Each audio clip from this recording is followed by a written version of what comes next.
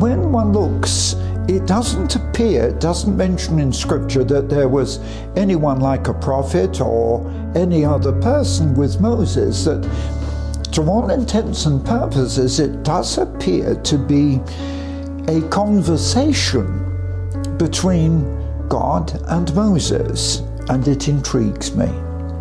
Because I do believe that in prayer today, I probably have a totally different aspect of prayer than the majority of people, because most people think of prayer as a load of requests and so on, and petitions.